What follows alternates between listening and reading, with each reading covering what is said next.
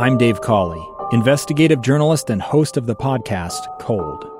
In October of 1985, a woman named Cherie Warren left work at a busy Salt Lake City office to meet her estranged husband at a downtown auto dealership. She never made it home. Cherie's car surfaced weeks later in Las Vegas. In the parking lot of a hotel casino. No one knows how it got there. Strange. It was strange. Both Cherie's estranged husband and her boyfriend raised suspicion for investigators. I kind of thought that he might have done something. But no arrests were ever made. In Cold Season 3, we dig into double lives, make new connections in the case, and examine the difficulty raised by reasonable doubt. We want answers just as much as anyone else. They have creeps like that now too, so nothing's changed. That's the new Cold Season 3, The Search for Cherie, now available anywhere you get your podcasts. Welcome back. Were you hanging out with us at about this time on Friday? If so, you'll probably remember a conversation which took place right here on these airwaves. We spoke with a lawmaker. We spoke, I opened up the phone lines. You and I had a chance to talk, and it was about mugshots. And if I'm honest, I really didn't expect that topic to be as explosive as it was. I think I spent the next 20 or 30 minutes after the program was over scrolling through the countless text messages sharing thoughts and views on this issue. Now, what am I talking about? Well, on Friday, we introduced here on the program a piece of legislation right now winding its way through Utah's Capitol Hill, the state legislature up there as it's in session now, making its way through the various steps in the process. And ultimately what the piece of legislation would do, if it made its way all the way to the governor's desk in current form, it would make mugshots protected information. What's that mean? Well, right now, as it is, you can probably picture this. Picture scrolling through your news feed, maybe social media, or back when newspapers were still printed, flipping through the pages there. You know what a mugshot looks like, right? You've seen them. You see them. You may have seen one or two or a dozen already today.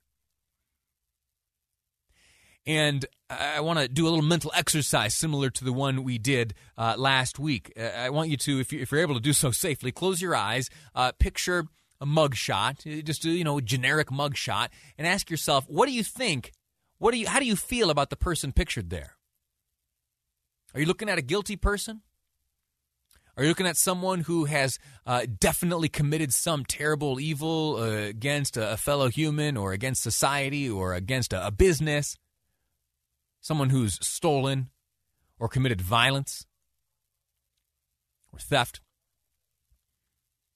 Or are you seeing someone at one of the earlier stages in the justice system who has yet to be determined anything other than innocent, because we are all innocent until proven guilty here in this glorious country? Anyway, we don't need to relitigate that point, but what it has done, it has led me to kind of explore that idea. I'm not exactly sure where I stand on the matter. There were many, though, who on Friday said that no, these mugshots really shouldn't be made public because they do give off a certain impression, and that impression is something that can last online forever. Yeah, I don't think the internet's going anywhere. Once a mugshot is publicized, once it is part of some news story, that's it. It's online. It's there forever. Once it makes its way onto social media, that's it. It is shared and indelibly attached to the World Wide Web for all time to come. You ever try to scrub something from the internet? Yeah, give it a shot. See if you don't encounter something called the Streisand effect. I don't have time to get into that, but if you know, you know. The Streisand effect, yeah. Trying to take something down may cause a little more damage than you'd think. Anyway, what I'm getting at here is very often we see stories involving mugshots, and that individual pictured, then after making their way through the justice system, is ultimately, occasionally, vindicated or acquitted of any charges they may face. Remember that, too. A mugshot. Sometimes people who appear in mugshots, they're never even charged with anything. And so what about those folks? What about those who appear online in front of countless hundreds of thousands of eyeballs, impressions being left, indelibly left on the internet for all future employer, romantic interest, or bank, or whoever to Google and encounter? One thing that we don't do that well, and listen, I'm going to speak for myself. One of the things that I don't do that well is when someone is arrested on suspicion of a crime, when that person is ultimately vindicated by the justice system, the story's not usually that exciting at that point. And so you don't let me slow down. You don't spend much time covering the not guilties. You don't spend much time covering the acquitteds. You don't spend much time covering the no charges filed. And that's a disservice to those who are booked, who have their mugshot taken, and find themselves online. And so I bring that up only to communicate to you a commitment to follow through. When we hear on this program, when we cover stories of arrest, when we cover stories of people getting booked into jail, having their mugshot taken, I'm going to do my best to follow those stories through all the way to the end. Because oftentimes it's the case that they end up acquitted, no charges filed, and that information is not readily available to those future romantic interests or future employers or future business partners. And so with that spirit, let me take the next few minutes to give you a little bit of follow-up on a story that we covered in 2020. Do you remember the name Holly Courtier? Holly Suzanne Courtier.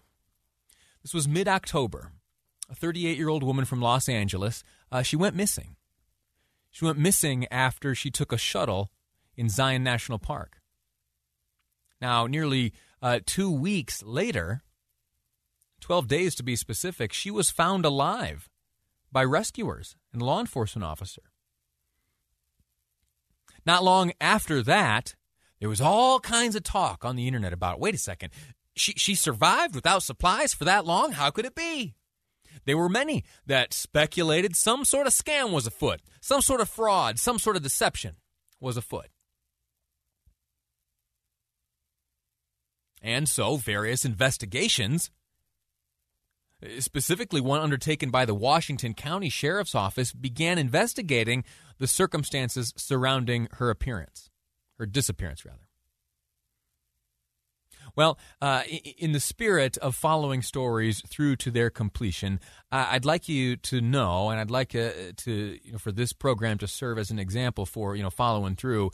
The Washington County Sheriff's Office, through Deputy Graham Hancock, he let it be known that the investigation by authorities, which had continued over several months, was closed, and that no evidence of wrongdoing had been discovered. And that's that. At least in terms of the investigation conducted by the Sheriff's Office in Washington County, that's the end of the story. And it's not exciting. It's not flashy. It doesn't involve a perp walk. It doesn't involve a lengthy trial. It doesn't involve a re-examination of what took place over those 12 days on full view of the public. It's just a case closed. Investigation concluded. No wrongdoing discovered.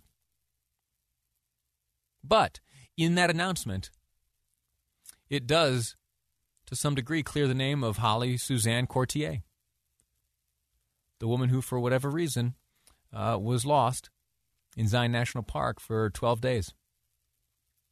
Going forward, we're going to continue this pattern. If we talk about charges filed, if we talk about suspicion of charges, suspicion of wrongdoing, and there are arrests and mugshots, we're going to follow it through to the end. We're going to bring you, regardless of guilt or innocence, the conclusion to the story, because it's important for the reputation of the people involved, and it's important to the integrity of this program. Quick break. When we return, we're going to spend the rest of this program speaking with the Salt Lake County Health Department on how they are handling the distribution of the COVID-19 vaccine. Your questions, send them in, 57500. That's the Utah Community Credit Union text line. What would you like to learn from the Salt Lake County Health Department? Now's your chance to ask, 57500. Quick break, back with more here on KSL News Radio. A gun in the face. Then all of a sudden they all kind of lined up. They pointed their guns at me. And this is the point where I thought, I'm going to die today. Started 2 years of horror for an American in Venezuela. They said, you need to give us your phone and get ready because you're coming with us. I'm Becky Bruce, and I spent a year researching and piecing together Josh and Tammy Holt's story about their ordeal in a notorious prison. That's when everything started to turn bad. We had another pound on the door. Boom, boom, boom. And there was the police once again. You can binge all of the episodes of Hope in Darkness on KSLpodcasts.com or wherever you get your podcasts.